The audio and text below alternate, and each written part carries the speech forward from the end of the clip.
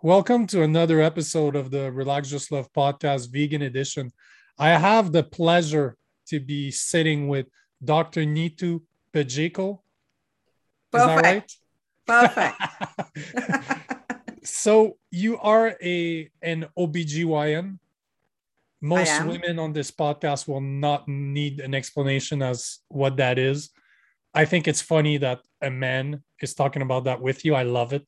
So can you say for the men out there what it is that you do? Yeah. Actually, Nico, thank you first of all for inviting me. Pleasure's all mine. Most OBGYNs were historically male. When I trained first, I could not spot a female OBGYN if I wanted to for love or money in the UK. So an obstetrician and gynecologist, as we are known in the UK where I'm based, or OBGYN in the States, obs and gynae in India, is somebody who deals with the reproductive organs of somebody who's assigned female at birth. So that is, women or anybody who's assigned female at birth. It's however you choose to identify yourself later. If you have reproductive organs, which is a uterus, fallopian tubes, ovaries, a cervix, which is the neck of the womb, a vagina, a vulva, those are the areas that I deal with. Obstetrics, which is, pregnancy and childbirth, fertility, and all the gynae conditions that come with from the time you are conceived till the time you die. So puberty, menarche, reproductive age, and menopause. And men or those who are assigned male at birth have a lot to do because, you will either have somebody, you will have a mother or a sister or a friend or a partner, a child. So it's really something that affects everybody, So it's poorly researched. There are a lot of subspecialties, which means that even though you think, oh, what is there so much about the womb or the ovaries, that, as doctors, we specialize in various aspects and have special interests in various aspects of obs and gynae. You would be absolutely floored when you realize there's maternal medicine, there's obstetric medicine, there's fetal medicine, there is, gynae cancer medicine. There are specialists for special female health issues like endometriosis or polycystic ovarian syndrome, menopause. There are so many, I would say probably close to 50 or even 100 subspecialties in our specialty. So there's a lot to cover. There are encyclopedias and volumes of information out there. But basically, study of the reproductive system is probably the best way to introduce it to your listeners. Is it, because I'm not sure it works in the UK, but I'm from Canada. It's very similar to the US when it comes to the way the doctors are trained. Are you guys specialized? So is it like you have to become a general practitioner and then you have another 5 or 6 years that you over specialize on top of it? No, you go into medicine and you do about 5 years in medicine first, then you do a year of what is called internship. So that's a general medical training. You're not a general practitioner. And then I decided I wanted to do obstetrics and gynecology. So I specialized for that in that area for 3 years, did research for a year. Then I moved to the UK and I did. So basically in the UK, it takes anywhere between 10 to 14 to 16 years before you become a fully qualified consultant. It's a long, long journey. For some people, it can be very hard. And you really have to love the specialty that you're in if you're going to see yourself through hospital medicine, especially in the generation where I trained, because I would often go to work on a Friday morning, for example, at 5:30, 6 in the morning, and only return home on Monday night. So, regularly doing 150-hour, 100-hour weeks, on lots of night shifts, never knowing when your call is going to come. It's an acute specialty, obs and gynae. It's very thrilling. I find it just as exciting as I did the first day that I joined from now. For me, there was never any question, but it's a very demanding specialty. And so historically, men have done it because it's got all odd hours. There's also quite a lot of money to be made if you do private practice. So generally speaking, obs and gynae used to be the corner, it was one of the areas that a lot of men used to specialize in, because most doctors were men before. Now, thankfully, we are seeing a very wonderful mix of people in the specialty. And, that makes it so good, because when you have diversity, you have thought, and you have engagement and communication, and you're actually more likely to be inclusive of immigrants, inclusive of people who may not look like you, who do not talk like you, people who identify differently with regards to gender. There's so much that medical racism and sexism are embedded in our medical schools and things. So there's a lot of work of unlearning that has to be done. There, I don't know how it is in the UK, but I know in Canada, if you look at the statistics of the people that are graduating from university and going into medicine, I think last time I checked, it was 70% women. Yes. 60 to 70% of people going into medicine were women. Yes, it's a caring profession. It's a vocation. It's a way of life. And until many years, women were stopped from doing a lot of things. So once they were allowed to follow their hearts and fulfill their ambitions, they became doctors, astronauts, scientists, researchers, everything that they wanted to. And the one wonderful thing about being a doctor is that you can really choose your area of interest based on your lifestyle as well. For some people, having a family is very important, so they may choose to go into general practice, which may have a bit more free time. Others may be more research oriented. They may go into pure research. Others may want a teaching job, so they might go into teaching. Some might want just pure clinical work, or you might want to, like me, a combination of everything. I like, doing everything. And one of the reasons why I chose obs and gynae was that it had the beautiful mix of surgery. So I could operate on people, make them better. I could deliver women and generally look after people who were, in essence, healthy, but also have medical aspect of it. And then also the philosophical aspect of it, the mental health aspect of it, the communication. There's so much involved in it, in obs and gynae, that it sort of was the perfect mix for me. And it allowed me to sort of grow. I've been doing it for 35 years. And I have to say, I have loved every minute of it. I got a question for you. I was thinking about that before the podcast. Do you think women are tougher than men, like pain tolerance? No, I think it is a cultural expectation, the way we have evolved in some ways as well. And so I think a lot of it is, we try to bring men up to be more tough, but it often fails and backfires because they may be just as tough as us, or women may be just as tough as men. We often don't share these experiences. And so in some ways, yes, and in some ways, no. I don't think one should try and compare the two. I think there is equity rather than being equal. Often you're never going to be as strong as a man because of testosterone levels and things like that. But it doesn't mean that you can't be having equity. You can't be on an equal footing and equal partnership, whether it is at work or whether it's at home.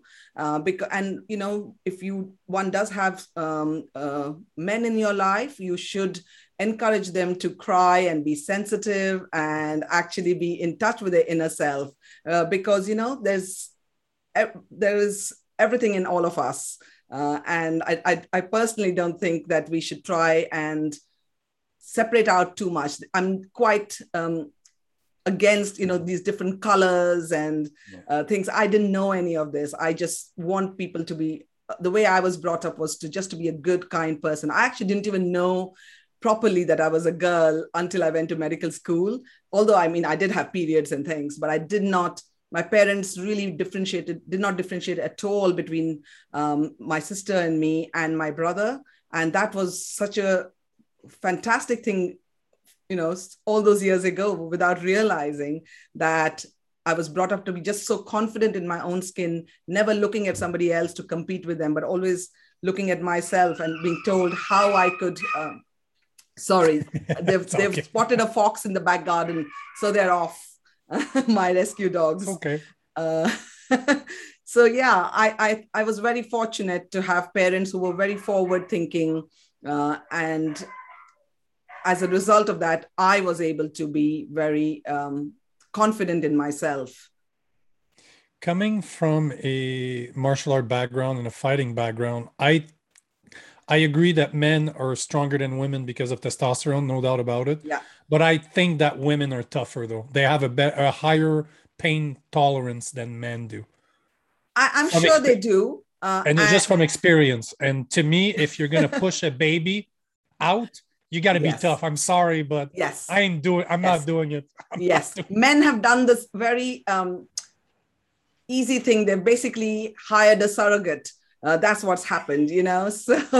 So you know what a lot of celebrities do nowadays, even though they, you know, there are a lot of people who can't have their own children, and that's completely understandable. But sometimes people do have surrogates, you know, even though they can.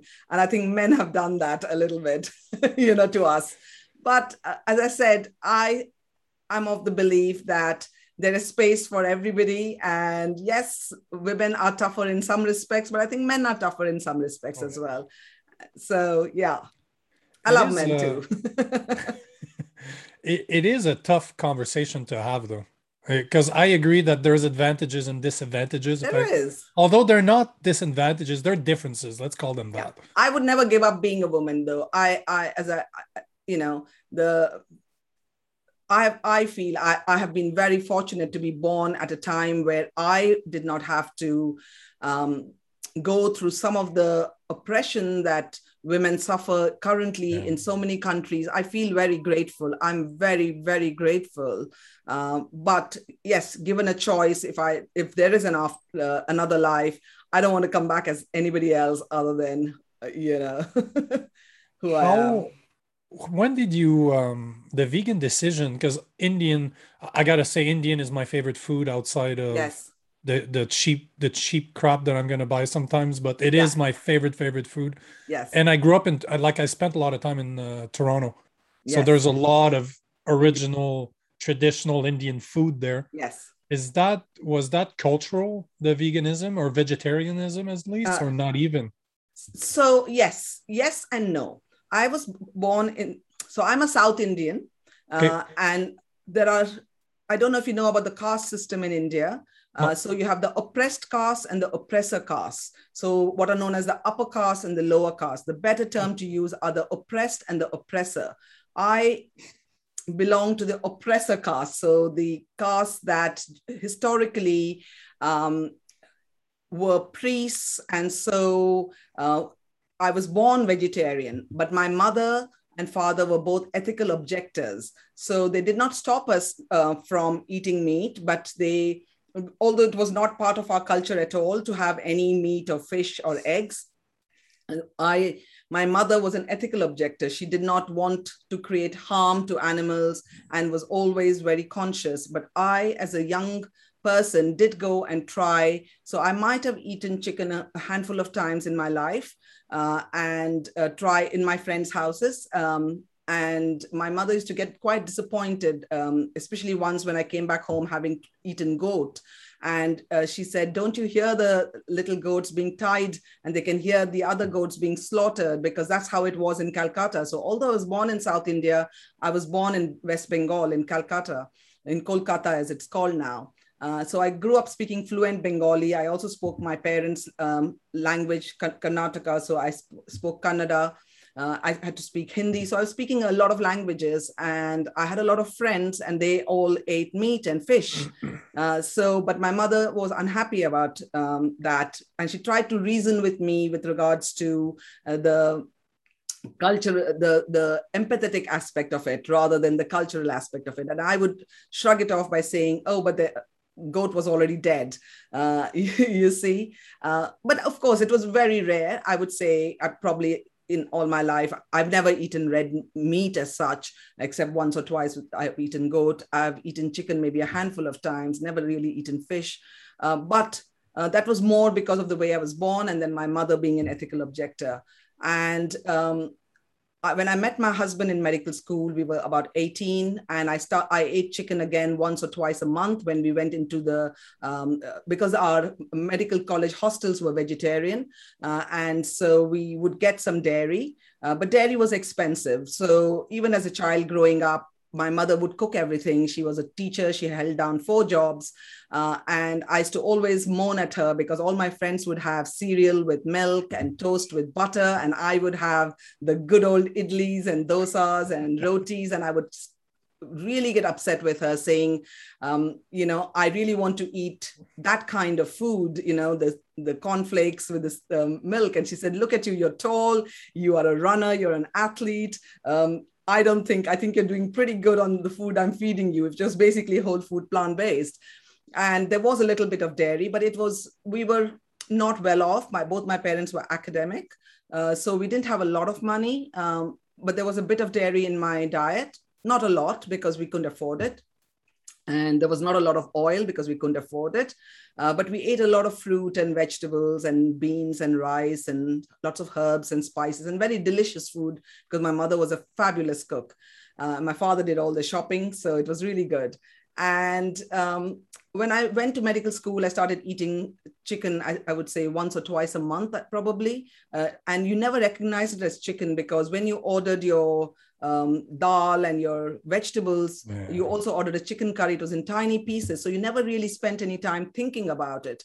And then when I moved to the UK, I had really never ever cooked any sort of meat. And I thought I would surprise my husband by making some mince. And I bought some mince. I didn't know what to do with it. I thought you washed it like a vegetable. And when I washed it, I saw the blood running away. And I said, wow, that looks like my period blood. That looks like the blood when I operate on my patients. And overnight, I said, not doing this at all.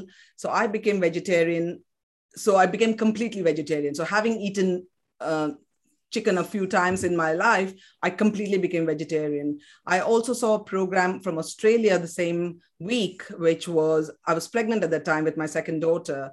And I saw a program where they were basically shearing the sheep in Australia. And I saw the look of terror on that sheep's face. And so I just decided to become vegetarian. I did not think too much about the dairy impact at that stage. And this was back in 1991. And having been vegetarian, as I said, most of my life, so it wasn't a big thing for me to go back to being completely vegetarian. By that time, my brother had become vegan in the US. I still didn't understand what it meant, but I knew that he was not eating any animal products, including dairy. And my children were eating they didn't eat red meat and things, but they would eat fish fingers at home sometimes. And when they went out in school, they would eat whatever was given for lunch.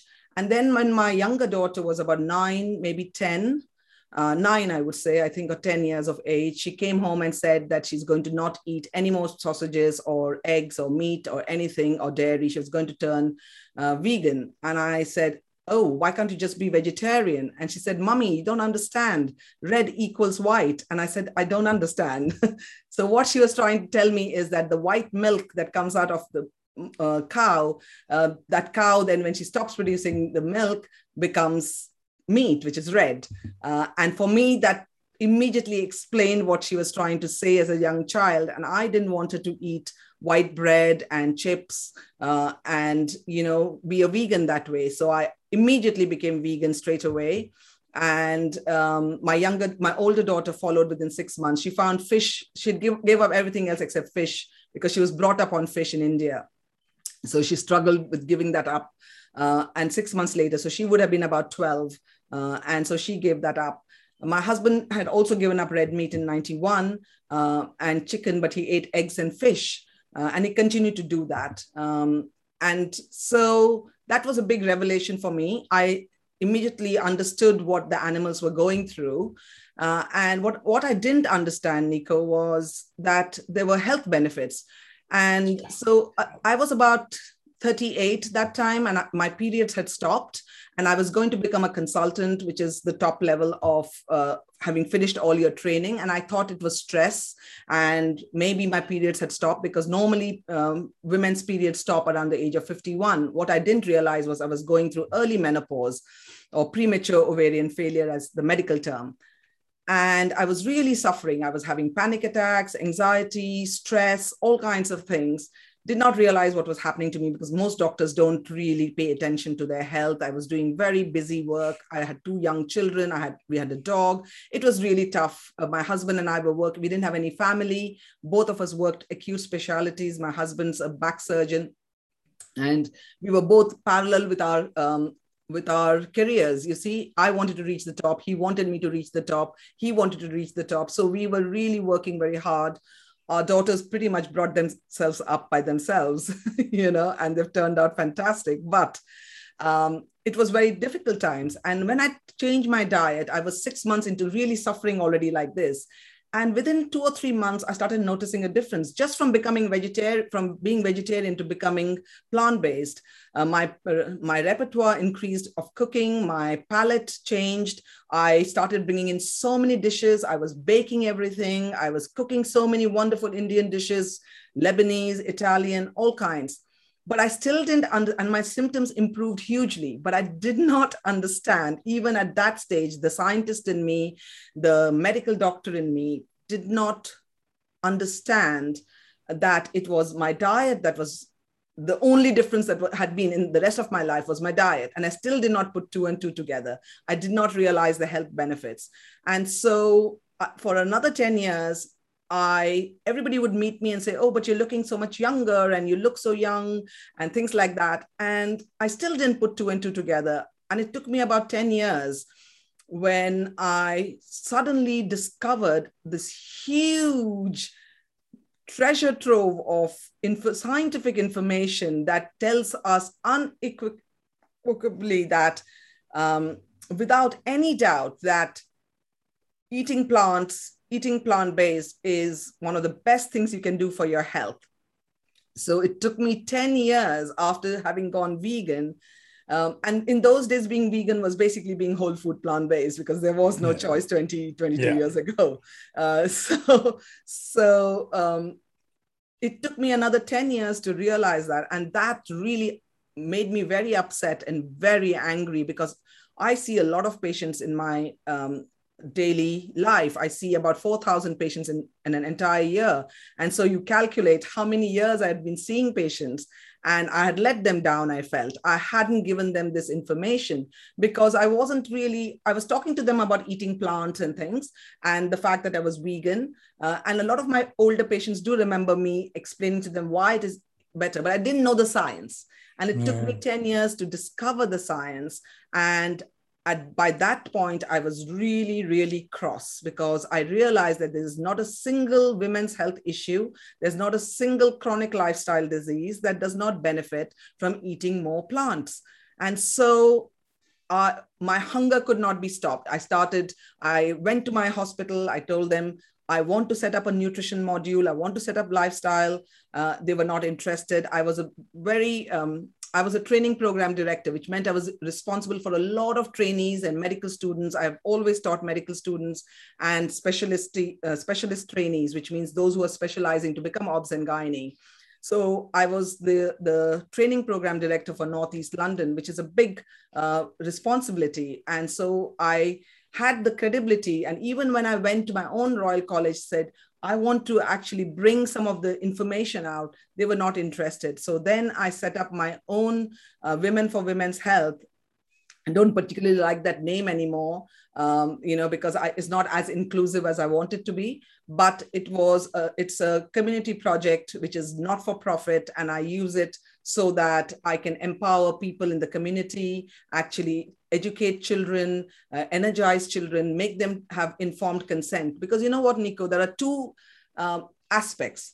Doctors tend to be very skeptical of anything to do with nutrition and diet and lifestyle and sleep and stress, all the 6 pillars of lifestyle medicine: alcohol, caffeine, smoking.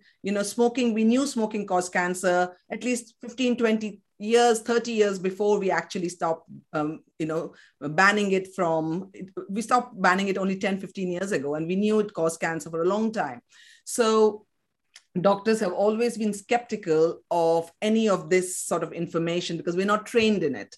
And then you have people in the wellness space who actually rubbish everything to do with the medical world. So, the reason we are able to live these long lives is because of clean water, because of hand washing, because of vaccines. And so when people say, but you're a vegan, why are you promoting the vaccine, COVID vaccine? Because when you take the COVID vaccine or when you take the contraceptive pill, for example, yes, those are medical innovations, but you harm less animals. If you fell ill with COVID, you would use more animal resources. Yes, the COVID vaccine is tested on animals. Of course, it's terrible, and we should only encourage more,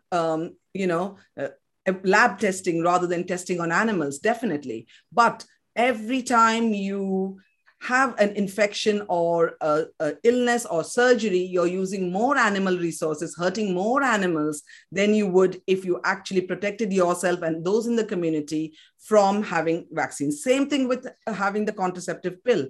What happens is that it is not very easy for people to do the natural method. For example, natural family planning methods are fine for people who are in a stable relationship. They don't mind if they get pregnant. It's not the end of the world. But for a lot of people, they don't have privilege. They can't afford to get pregnant. They cannot afford to have terminations. They don't believe in them. So many reasons. So when you tell somebody that they are doing the wrong thing because they're taking the oral contraceptive pill or they're taking vaccines, it becomes very hard for the average person who's trying to do their best. And, being vegan is an ethical philosophy. The definition of veganism is that you're trying to do the least harm as far as possible. So for some people, for people like you and me, we can afford to buy, organic food, maybe we can afford to buy vegan food everywhere. But there are a lot of deprived communities where the government has to do much more. They subsidized chicken, for example, to be much cheaper than vegetables. So, learning to be kind and non-judgmental, because I myself was a very angry vegan for many years. And I always felt I was never going to take any medications ever. And I should have, for example, taken hormone replacement therapy when I became menopausal, but because I became vegan, I chose not to take HRT because it may have been tested on animals. But actually looking back, I did myself a disservice, because if I had taken the medication, I would have been in a better place to be kinder to myself, to be kinder to my family, to be kinder to my patients, to be kinder to people, to encourage them to become more plant-based. Because you see, at the end of the day, yes, I want the whole world to go vegan, but I don't think that's realistic. So what I want people to do is to think about why they should eat more plants. Most people are bothered about their health first. And so if I can have a room full of people who are 80, 90% plant-based, I am happy, compared to having only one or two people like me who are strictly vegan, who doesn't wear silk, who doesn't wear leather, who doesn't use, I'm very mindful. I don't shop. I try to do all the things, but I'm not perfect. I live in a nice house. I drive a car, So the end of the day, I think being judgmental helps nobody. And I often see vegans doing this in the vegan space as well, that, these doctors are telling people to go plant-based rather than go vegan. But if I tell people to stop eating meat for the animals, they will tell me to go away. I can only encourage them, because once you start eating plants, when you start eating more plants, you start feeling better. When you start feeling better, your inner moral compass starts to align itself. You start then thinking, what am I putting in my body? Why am I doing this? Then you watch a movie. Then you say, I'll go back to Dr. Bajeka's website and maybe make some of her recipes. I will see what movies she has recommended, what books she has recommended. You understand? So that's what happens. And it's hard sometimes for very sensitive vegans who feel very passionately. They want the change to occur. And I empathize with that, but that is not always, the end is not always justifiable then. You understand? People may not they fall by the pathway. They try to do too much and then they fall. Instead, doing a gradual change allows people to bring things in. I tell people, don't think about what you're crowding out. Think about what you're bringing in, the joy that you're bringing in. This is a joyous way. Do you want to look better? Do you want to try and lose some weight? Do you want to make your heart disease better? Do you want to make your diabetes better? You see, because I saw my own husband, he took, we were vegan for so many years. And while he understood it and he ate vegan food at home, he ate eggs and fish because he didn't want to stand out. He didn't want to make a fuss. And then about 5 years ago, he had tried every diet. He'd become diabetic. And he watched a movie called Forks Over Knives. And then when I came home, he said, oh, I'm becoming plant-based. I said, what do you mean? You're joining me? What did I say? He said, no, you didn't say anything. I saw a movie, And now his only regret is he reversed his diabetes, first of all. And then on top of that, within a couple of years, he lost a lot of weight as well. But more than that, the energy that he had, the cycling that he could do, and more than that, his only regret, first of all, he's become a fantastic cook. He's right now making a beautiful stir fry for us for dinner. But the thing that he regrets is that he wishes he had watched what we were doing and joined us much, much earlier in his journey. That is his only regret. But, at the end of the day, he's reached there. That's all I can say. It's that one is, I've been meat free for 12 years now. And I'm the only one. Like, all of my friends are not vegan. They eat meat, and I don't judge. It's your prerogative. I don't say that I don't care. I do care, but of course you care. I'm not going to judge somebody because I've made a lot of mistakes, and there were times in my life I wasn't vegan. Yes. The only thing that bothers me, though, is you said it, and it's not what you said that bothers me, is the realization that most vegans are plant-based because of health, because they do it for themselves. I became vegan because I saw Earthlings, and I said, oh, hell no, I cannot do that. I don't think most vegans are vegan for health. It seems like it. No, they start like that, Nico. But that's what I mean. Yeah, let me rephrase that. That's what I mean. I agree. To me, it's a spiritual journey. Yes. Becoming vegan was part of for me, same. Yeah. It's a step in my spiritual journey. I would have become vegan no matter what, however you want to call it. Exactly. You can show me the best dressed steak, or you can tell me my life depends on it, and I should have, this fish to get rid of my disease. No. Luckily, none of it is there. None of it is true, but I would not be able to do it. How do you see? This is the question I'm always struggling with. If it is indeed true that most people become vegan, at least maybe not stay vegan, but become vegan because of health issues, how do you reach out to those people? Because to me, that shows that there's a lack of compassion in the way we are as human beings, the way we're brought up. For whatever reason, we lack compassion towards anything else than ourselves. So it's hard for people to tell me nowadays that you don't know that you're causing harm to animals. They do know, but it's called cognitive dissonance, Nico. Absolutely. Yeah? This is exactly where I was going. Yeah. But what happens, you have to understand that if from the time you're born, and say you're not breastfed or chest fed as a baby, say you go straight on to animal formula milk and things like that. So from the time you're born till the time you start understanding about climate change or animal cruelty, it has become a part of your life, a part of your culture. Most people don't like to stand out. Most people know it's wrong, just like most of us know that there is childhood poverty, child hunger. We know that, right? But we still have dogs. Like the amount of money I spend on my two dogs, they're rescue dogs, but I do spend money on them. I should be perhaps spending all that money on the thousands of stray dogs that are there in India. So the way I look at it is that there is something called the tribe. And so you want to look after yourself and your tribe and your family and your friends. And for a lot of people, they don't want to step out of that and be judged. So although they know inherently it's wrong, it takes courage. And so when health comes into play, then it's a very good stepping stone for them, because once they are conscious that, oh, this will help my health, then people are willing to listen. They'll say, oh, you're eating plants for your health. That's okay. The moment you say, I'm doing it for animals, they want to put you down. They want to make you convince you, saying, oh, but you must be killing all those earthworms in the field, so they will say, but you go on aeroplanes, Dr. Bajekal, or you have a nice house, so why are you lecturing on a cruise, which is where you're talking to people about going plant-based? That is wrong. The perfect becomes the enemy of good, and that's where I want people to understand that you need to work out for yourself.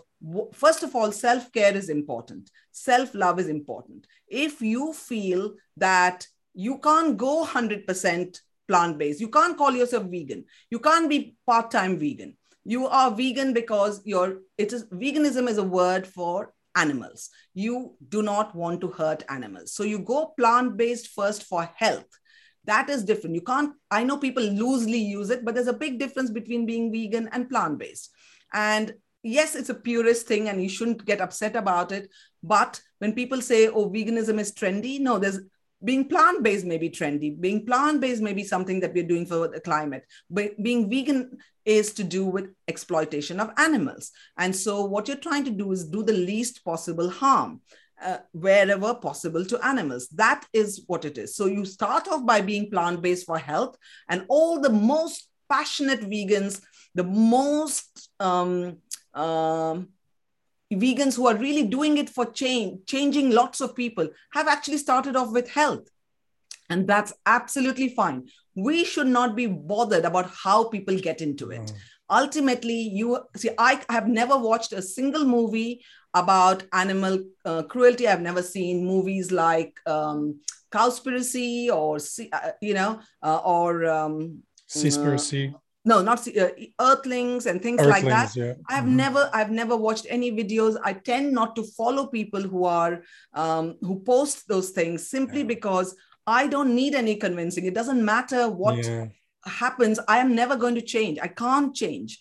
But I do recommend, depending on my patients, the sort of things that will help them start their journey. For some people, I will recommend the Game Changers. Some people, I will recommend Fiona Oakes. I don't know if you've seen her movie, Running for Good. I would highly recommend it. She's a vegan since the age of 6. She has run a marathon on every continent. She's the most wonderful human being that I think has walked as an animal sanctuary in London. She's truly, truly exceptional. But because she is very simple and she has not received a lot of airtime, but you must watch her documentary called Running for Good. So it depends on you, on who you're telling, what you're telling them, and you can give them resources. So that's what I have done. So maybe you can share my website on your show notes so that people can see that I not only have lots of fact sheets on health issues, but also on what is lifestyle medicine, but recipes and resources which allow people to try and become more plant-based. For me, I cannot tell people, except when I'm talking to them face to face, that, I'm vegan, this is what I do. So they often ask me, but Dr. Bajekal, are you asking me to become vegan? No, I'm not asking you to become vegan. I'm asking you to think about what you put in your mouth, because every time you put something in your mouth, it's not like child hunger. You can give some money to charity, but you can actually make a difference to child hunger or to the climate or to the animals that are suffering or to the soya that is being destroyed in the rainforest destruction to grow soya to feed the animals, not the soya that we eat, which is healthy for us. You see? So I try and bust a lot of myths, a lot of misinformation that is there so that people can say, okay, she is coming to me to help me with my medical condition. And I now feel so good that I want to now read a book. I now want to see a movie. And that's when enlightenment occurs. When you try to be very when you try to sort of talk down to somebody, because I was there, I used to look at my husband and my best friends and look at them and think, I love you so much. How are you sitting there and eating a lobster? Or how are you sitting there and eating a piece of chicken or whatever they were eating? And that did not make me a good person. I was resentful all the time. I was so resentful that I didn't bring change. But what's happened over the last 10, 15 years, people have seen what I'm doing and they have themselves made the change. So that is so much more powerful than when you are trying to sort of tell somebody off and make them feel bad about their choices. I think I don't think that works, Nico. I just don't think that works. And When's the last time you learned something by somebody screaming at you? Yes. You're not going to learn anything. I know if you start screaming at me, I stop listening. Yes. I'm done. Yeah. Leading by example is the only way I found totally to make a difference. Social media is very good in two ways, but it's also very bad in many ways. It's very good because, I have found a huge community that I don't have to explain myself. Yeah. I don't have to, I am just there. I can be myself, because with a lot of my friends, I can't talk about a lot of inner feelings. I can't talk about being vegan. I can't talk about so many things that upsets people. So I don't talk about it, but I have discovered this beautiful community, both surrounding myself in London, but all over, even people like you. It's just a start of a nice relationship. Absolutely. And that's so important. But social media also has this other side to it, where people are very quick to judge and to really write and I would ask people to stop and think before you write damaging. I've been very fortunate. I've got luckily my followers are on Instagram and things have been very kind to me, but I see comments in other people's pages and things, and it's not needed. You do not make anybody a better person by doing this. To me, it just shows the mental aspect of it. When somebody is comfortable writing bad things about somebody else without knowing that person, they're judging them. That tells me your state of mind that you actually are, because there's no way I'd be comfortable. I'm not comfortable doing that to anybody. No.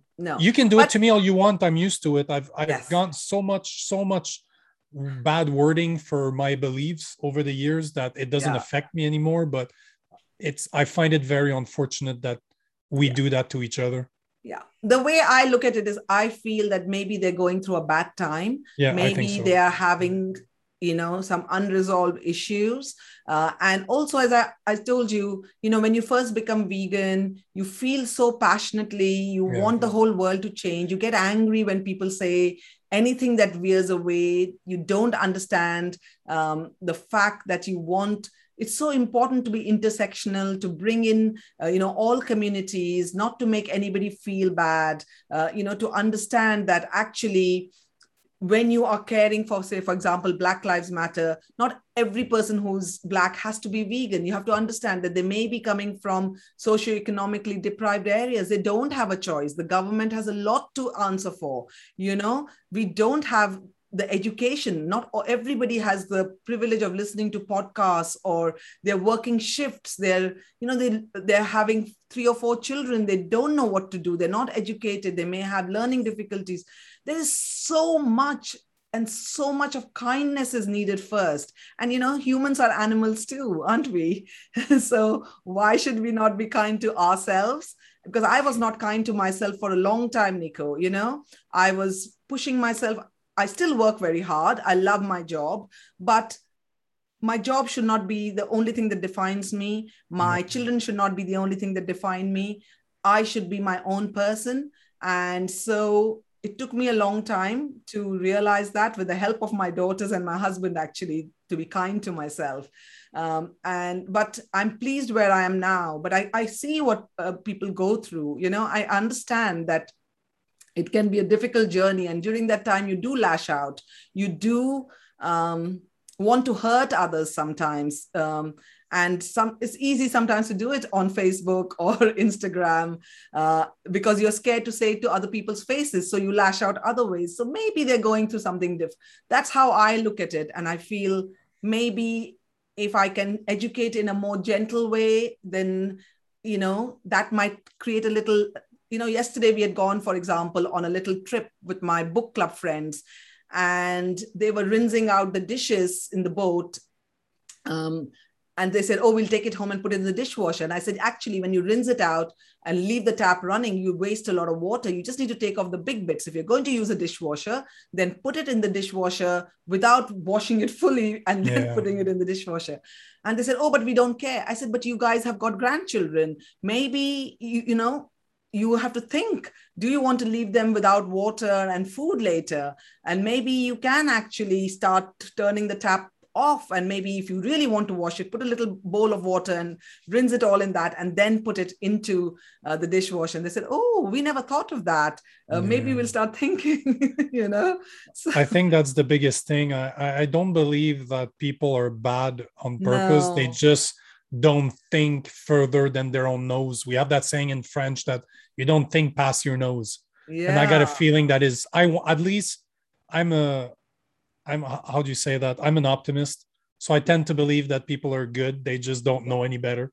Yes. That's what I'm an like optimist most days, but some days I'm a pessimist. Some days I wake up and think, okay, I don't know how this is all going to end. How am I going to stop the suffering of 70 billion animals and 30 trillion sea animals? How am I going to do that? And then I think, actually, you know what? For every one person that eats a plant-based meal because of me, I am doing that. And so that's what I'm going to do till the day I die. I hope I will be on this planet for another 50 years. I have no intention of stopping, whether it is with my work with empowering people, women and children and men in the community, but also just hopefully educating people to be just kind to themselves. And as a result, they then tend to be kind to people and animals around them and to the planet that we are on. I think that's what we're missing, is just being more compassionate. Yes. We've been going for 46 minutes. So I got one question before I let you go that I ask every single person I've spoken to. If you had a chance to speak to your 14-year-old self, what would you tell yourself? What would you tell her? Oh, I would say, wow, I did not imagine that you would achieve all this in your life, that you have lived up to your name. My real name, my full name actually means an offering to God. I'm not religious. But I was named after a disciple of a philosopher called Swami Vivekananda, Sister Nivedita. She was an Irish lady who came to Calcutta and dedicated her whole life serving the poor and humans. And I feel that if I can, that's what I would think. I have achieved, I feel, all the things that I want to. I haven't finished yet. But yes, I would be very, very, very pleased. I would not have imagined I would have all this